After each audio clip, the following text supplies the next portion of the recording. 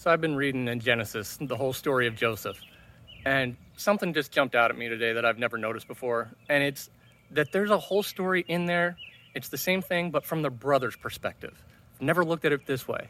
And, I'm always telling people, find yourself in the story, but we spend all our time focusing on Joseph. The main character of any story probably represents Jesus, not you. And the brothers are like a footnote in a big story, and I think I can relate more to that. We'll get a little more on that later. But so, let's give as short of a rundown as I can of these guys' story. That they've got this kid brother they can't stand. He runs his mouth a lot, makes them nuts.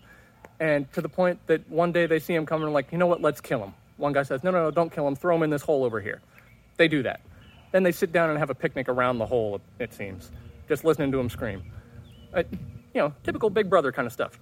But then one guy speaks up when he sees some traders going by and says, hey, we can make money on this deal. Let's sell him. And so they do. They sell him off into slavery. They go home and give their dad this story of like, hey, we found this coat. Isn't that Joseph's? Oh my gosh, what happened? And just let it go. And Joseph goes through the story that, if you went to Sunday school, you know his story. Or if you watched a Disney movie. That, he's a slave, then he's in prison, and then he's pulled out of prison to interpret Pharaoh's dream and suddenly becomes second in command of the most powerful nation on the planet. So, Joseph is number 2 of the world. And a few years later, in this famine, the brothers come down to Egypt to buy food. They have no idea that they're going to Joseph, but Joseph immediately recognizes them.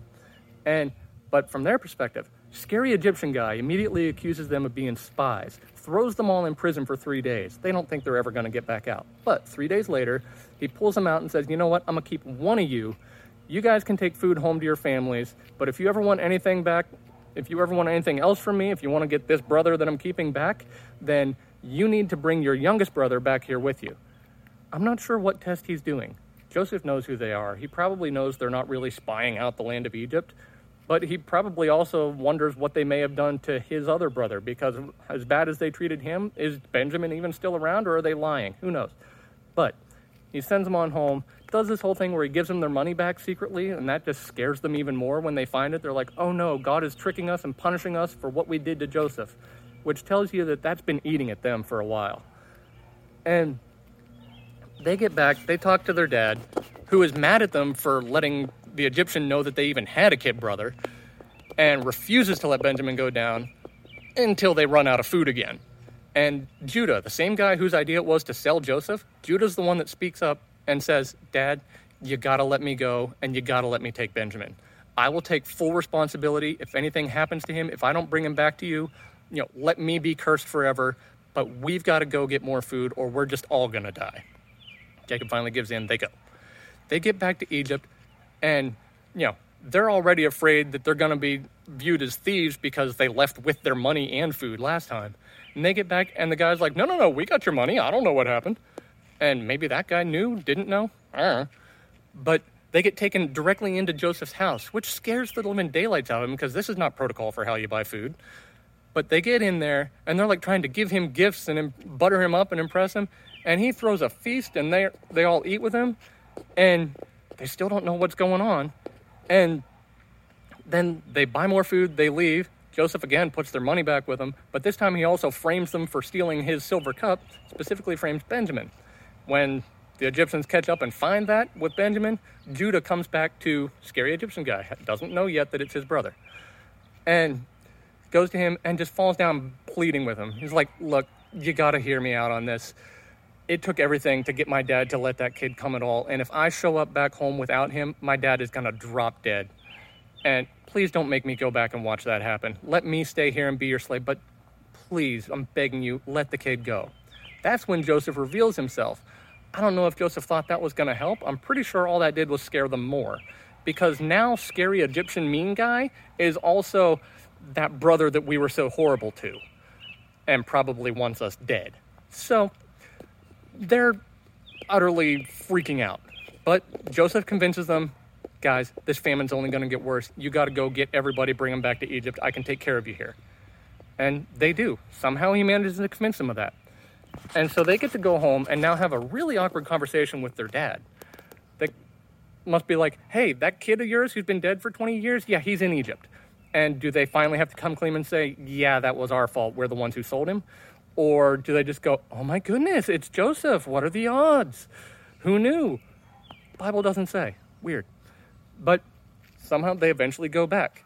And even that's a big thing because, the Bible lists out and names 70 people who go with them.